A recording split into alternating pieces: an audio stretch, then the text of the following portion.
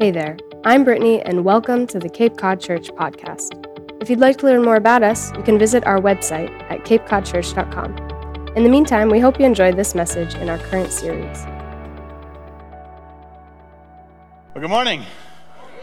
Are you ready for spring yet? Yeah, come on, bring it on. Next weekend, daylight savings time, unofficial. We're ready to go. I am done. It hasn't even been a real winter, and I'm done with winter. So, the power of one, sort of what we want to talk about today, the power of one. I wrote it down and I'm like, man, this sounds like a great motivational poster slogan. The power of one. We love that. We love that stuff. In fact, it was over 20 years ago, the Army famously adopted a slogan. You may remember this. They had a $1 billion advertising campaign. It was called An Army of One. It did not last long. It was like, people were like, wait a minute. But it was playing on people's desire to be the one. But we're not talking about the one. We're talking about a different one, about being one together. Because it turns out that the Bible has a good idea that is hard to live out. It's the idea of unity. Let me read to you a couple of verses of what it says. Here's what Psalms 133 says. How wonderful and how pleasant it is when brothers live together in harmony. 2 Corinthians in the New Testament, chapter 13, verse 11 says, Dear brothers and sisters, I close my letter with these last words. Be joyful, grow to maturity, encourage each other, live in harmony and peace. Then the God of love and peace will be with you. Man, live in harmony and peace. Colossians chapter 3, verse 14 says, Above all, clothe yourselves with love, which binds us together in perfect harmony. Man, over and over and over again, it talks about this one good idea, this one rule, this one sign of unity. But really, this is Jesus' idea, and we should turn to what Jesus had to say about it. Here's what he said in John chapter 13. So now, I am giving you a new commandment. You remember this. Love each other just as I have loved you. You should love each other. Remember that, right? Well, here's what the next verse after it says. Your love for one another will prove to the world that you are my disciples. Whoa, we should camp there for a minute. Your love for one another will prove. A couple chapters later, in chapter 17, it says this. It says, I have given them, this is verse 22, I have given them the glory you gave me, so that they may be one as we are one. This is Jesus. They may be one as we are one. I am in them, and you are in me. May they experience, watch this, may they experience such perfect unity that the world will know that you sent me, and that you love them as much as you love me. May they experience such perfect unity that the world will know. Such perfect unity that the world will know. You see, it turns out that unity is the proof that people are looking for. It's powerful. Unity is the proof that people are looking for. Here's the reason unity is so powerful. Unity is powerful because it's rare. and it's hard to fake. Unity. You see, there's something about people that are unified out of love for one another in spite of their differences. This is why the conversation is so awkward. In spite of our differences. Not uniformity. Everybody expects unity in uniformity. Like, hey, we're all the same, so of course we get along. But unity in the middle of difference, whoa. That is rare and it's powerful.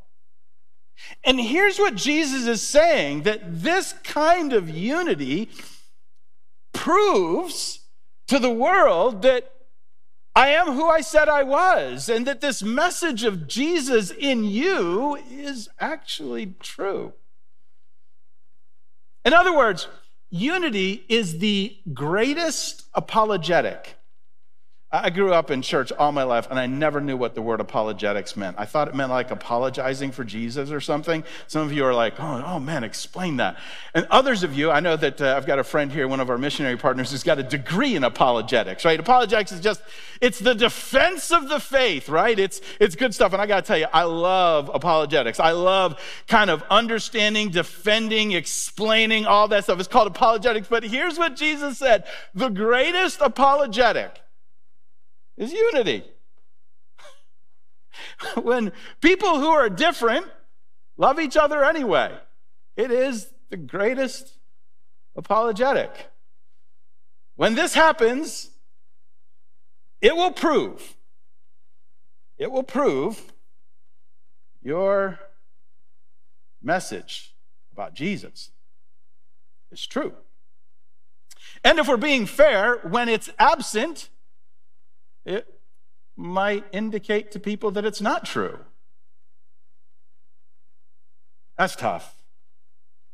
Like when people look inside the church and they see division and strife, when they see believers who don't love like Jesus loved, it may be all the evidence that they need to say, I don't believe that stuff about Jesus is true. Your love one for another, your bond of unity will prove. And so Jesus is saying this unity thing is a good idea. It is a sign to everyone. But it's not that sign. I brought a new sign. It's the rarest sign. I promise you've never seen this sign. You've never seen it.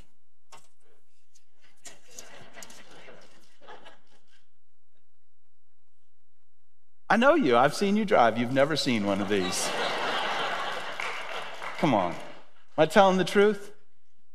You could take every one of these down across Cape Cod and it wouldn't change a blessed thing. Pull everyone down. I could have stolen this from my street and it wouldn't have mattered. Yield. That's the sign, right? It's the sign of unity, like your love one for another, you're going to surrender and yield to one another. No, I'm not. What does this sign mean? It means go faster. That's what it means. Get there first. He who's first goes first. Right? That's what it means. That's a powerful power. Because when people do this, whoa. Did you ever get behind somebody who just wanted to yield to everybody? Come on, be honest. You hated it, didn't you? I mean, I didn't feel that way, but Do you ever feel like they were trying to purposely ruin your day? Oh, Mrs. Goody Two-Shoes in front of me. Got to stop for everybody. Got to let them all out. you ever do your mind, you're not supposed to let them out? You're impeding the flow of traffic. You're going to cause an accident. I've never actually thought that, but wow. Yielding is so hard.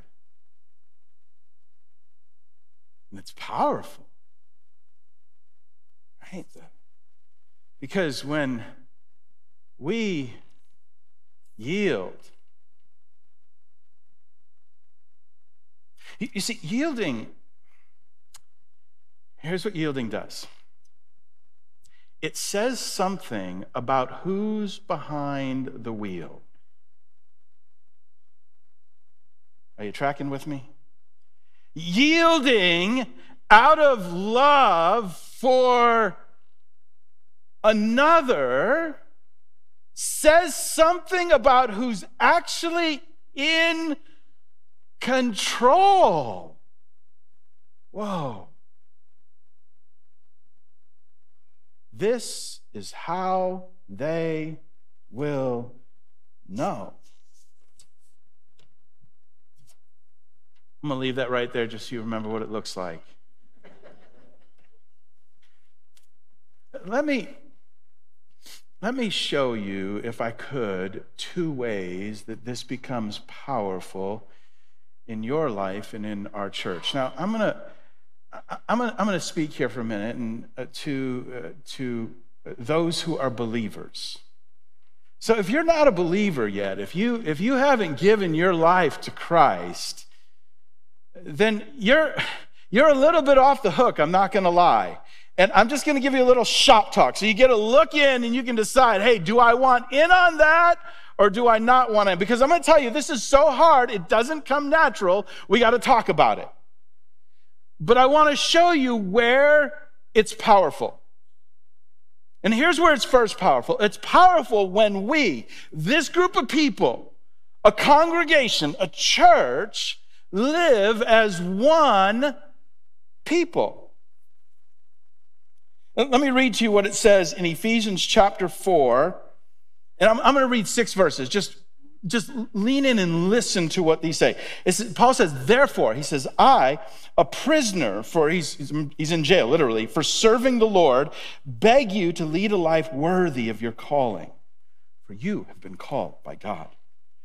Always be humble and gentle. Be patient with each other, making allowance for each other's faults because of your love. We just read that verse a week ago. Make every effort to keep yourselves united in the Spirit, binding yourselves together with peace. Now watch what it says next. For there is, he's going to give 7 ones. Watch it. For there is one body and one Spirit, just as you have been called to one glorious hope for the future. There is one Lord, one faith, one baptism, one God and Father of all, who is over all, in all, and living through all. You get the picture of what he wants? He said, live as one. This is the power of one, this idea of unity. It was so powerful, this idea, that because of Jesus, when we came together, that we would function as one body, that what we had in common in Jesus was more important than what we had in conflict. It's not assuming that everybody was the same. In fact, it's assuming that they were in this congregation. He's writing to the church at Ephesus, but he could be writing to us. He was assuming that within this congregation, within this body of believers, people were incredibly diverse, and yet they lived as one. And it was so unexpected that the world would look and say, what is happening? Because those people aren't supposed to get along, but they're one. In fact, Let me show you an illustration. In another letter Paul wrote to the Galatians, he elaborated on this. And I'm going to show you how powerful this simple truth of one was. In Galatians chapter 3 and verse 28, here's what Paul says. He said, because of Christ, watch this, there is no longer Jew or Gentile, slave or free, male and female. For you are all one in Christ Jesus. So Paul picks up the greatest examples of power differential in the world. The greatest divides, Jew and Gentile, the giant divide. They didn't even talk with one another. Male and female. Women had no rights, no authority, no power. Slave and free. And he says, because of Jesus, you are one. Now, watch this. We think, we read that and we're like, slave and free, like, man, that's like, of course. And we agree today that men and women are equal. We agree with that. And the Jew and Gentile thing doesn't make a lot of sense to us. And this is because Jesus so changed the world through the church that it literally started from this little body of believers and spread out to the world until the world was changed. But every generation comes up with new things to disagree about. Every generation comes up with their own list of 3 where we divide. And what Jesus is saying is your ability to love one another, to yield to one another,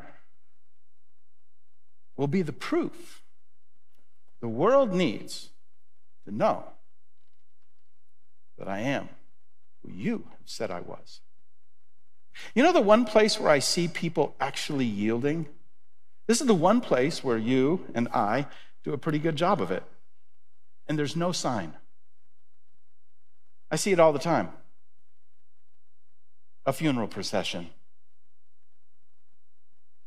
Turns out people are really good at that. I drive, and as you might imagine, a fair amount of funeral processions, more than most people. And people instantly, like they see the hearse and they see the lights on, and they just like, whoa, slow down, brake, stop in the middle of an intersection, pause at a green light, whoa. Because there's something, well, for most of us, we recognize that there's something sacred about this moment, and we have a respect for that person's story, and so we yield to it, right? And you slow down, even though it's like, wow, this is like I had somewhere to be. I had something to do. I had the right of way, but I actually, that doesn't matter. Because your story right now matters more. That's the picture of what's happening here is within the body of believers. I see God's work in your story. And even though it might inconvenience me, even though it might be my right of way,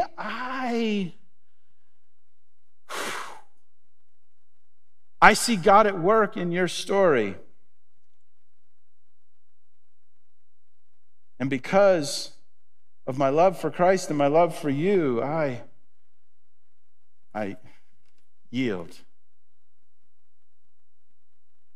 Sometimes, even when I don't have to. And when that happens, people, whoa, where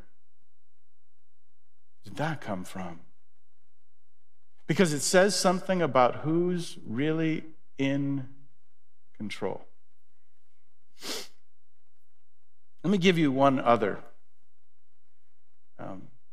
It's not just one people, but I wanted to take just a minute to talk about the idea of one church. Isn't it? It's amazing that churches are known for competition and division. This is a complicated, dangerous topic, but I'm going to wade in anyway. We're known for competition and division. And yet, Jesus said the proof that my message is true is unity. Your love one for another. There's this great passage, and I decided I wanted to read to you because it's such an interesting passage.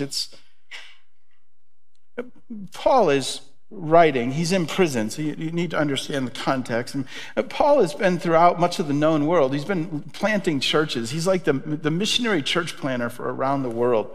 And now he's in prison, and like the message of Christ is like popping up everywhere and blossoming everywhere, and right, things are just, it's like wildfire catching on, but it's not all good. Like we tend to look back and go, oh, it must have been glorious then. But if you read the New Testament, like their churches were a mess, and they were competing, and there were divisions, and man, there was stuff going on. And this is a moment where Paul is literally going to speak to it. And I want you to listen to what he said.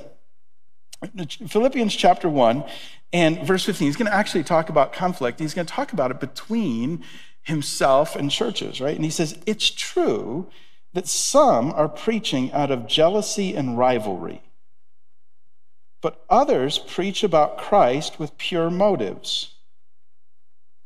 They preach because they love me, for they know that I've been appointed to defend the good news. Then he gets kind of pointed. He says, those others do not have pure motives as they preach about Christ. They preach with selfish ambition, not sincerely intending to make my change. Remember, he's in prison, more painful for me. Oh, Paul. But then, it's like whiplash. In the next verse, here's what he says. But that doesn't matter. Whether their motives are false or genuine, the message about Christ is being preached either way. So I rejoice, and I'll continue to rejoice. I've always marveled at that verse. I'm like, who is Paul? How does he do this? He's like, I'm in prison, and they're taking advantage of the opportunity to one-up me as the apostle. They're going after me. They're preaching out of competition and strife and division. And then he says, but you know what? They are preaching Christ. I'm glad they're preaching Christ. Oh, Paul is such a better man than I am. Like, whoa, this guy. They're preaching Christ. I'm just rejoicing that the message of Jesus is being preached. He wasn't condoning what they were doing. In fact, he calls it out quite clearly, but he also says the thing that matters most is not what we have in conflict, it's what we have in common. It's Jesus Christ. And if they're faithfully preaching the message of Jesus Christ, I'm celebrating. He's not celebrating conflict, and he's not celebrating competition. He's calling it out. He's celebrating Jesus. He's celebrating the preaching, the faithful declaration of the gospel of Jesus Christ. Man, this guy. What an incredible example. When churches, when believers, when leaders lead together in unity, where what we have in common in Christ matters more than what we have in conflict. The quote attributed to Augustine is famous about this, right? In essentials, unity. In non-essentials, liberty. In all things, charity.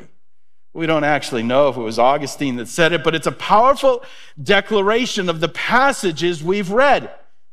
In essentials, the message of Jesus Christ, unity. Listen, we're not sacrificing doctrine. We're not sacrificing the message, the central message of Jesus Christ. In essentials, unity. But in non-essentials, liberty. That means we're going to be different. We're going to be different. In all things, with everyone everywhere, charity. So 7 years ago, we decided we were going to live this out as a church through the Thrive Conference. We were going to begin working together with churches across the region to express this very thing, right? This idea. Wherever there were gospel-centered churches focused on the faithful preaching of Christ. We use something, there's a historian, Bebbington, who created what's called the Bebbington's Quadrilateral to describe what this looks like. It's churches who are centered around the cross of Jesus Christ, who believe that people have to come to a conversion where they have to embrace Christ for themselves. They're not born into it.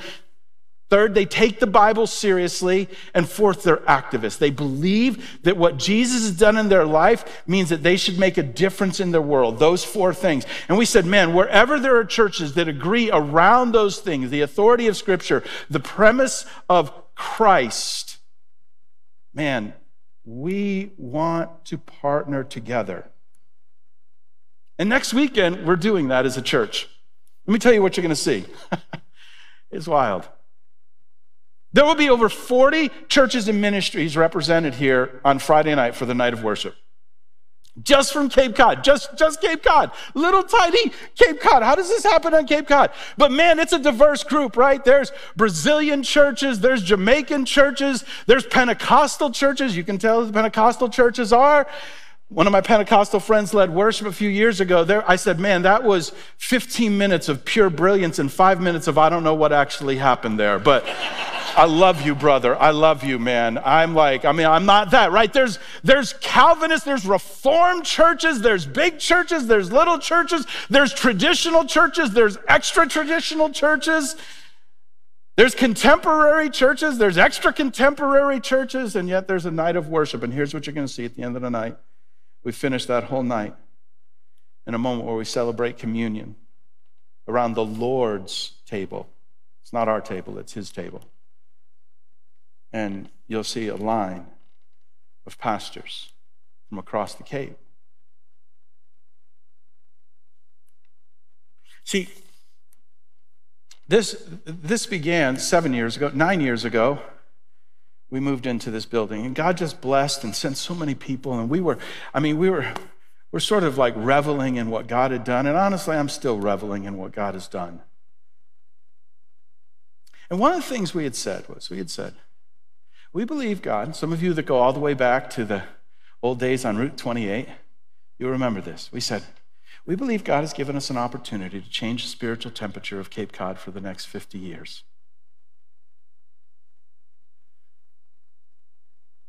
And probably a year into being here, it began to occur to us. We couldn't do that alone.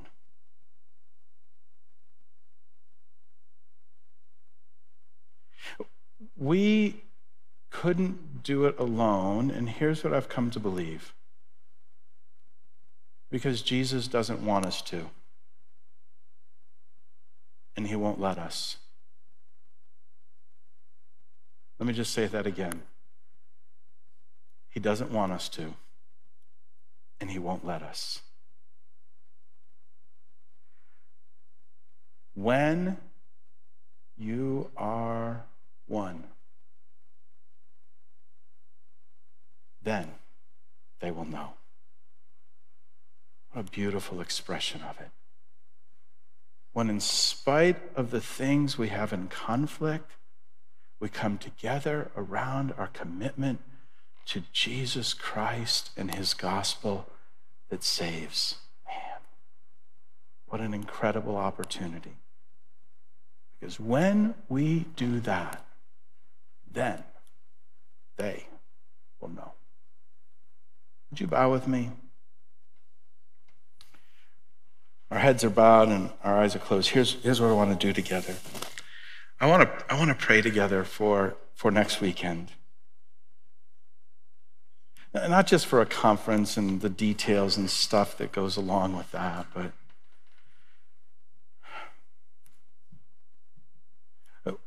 we want to pray together right now as a church that Jesus Christ would be at the center of this.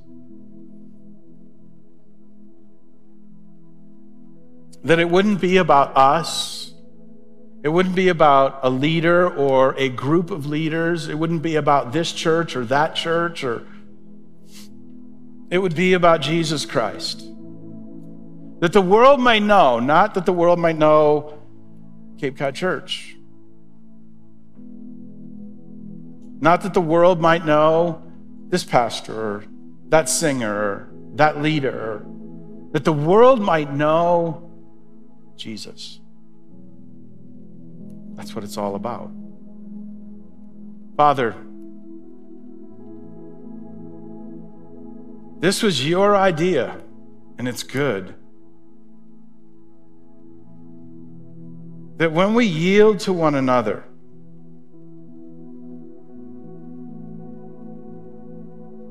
when we work together in unity around the message of Jesus Christ, the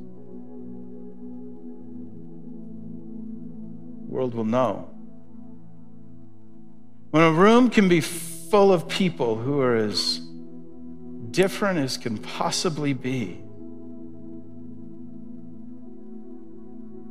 but yield to each other out of love, it says something about you.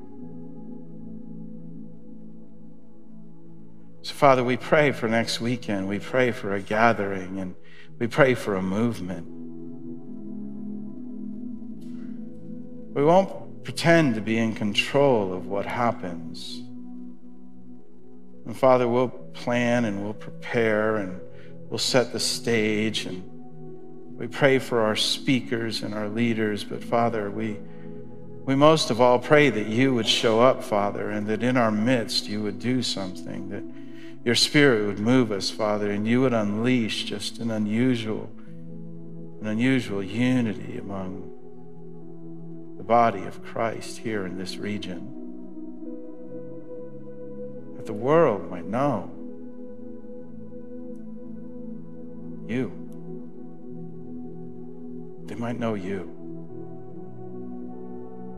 because of how we love one another. We pray this in the name of Jesus Christ, who makes it all possible. Amen.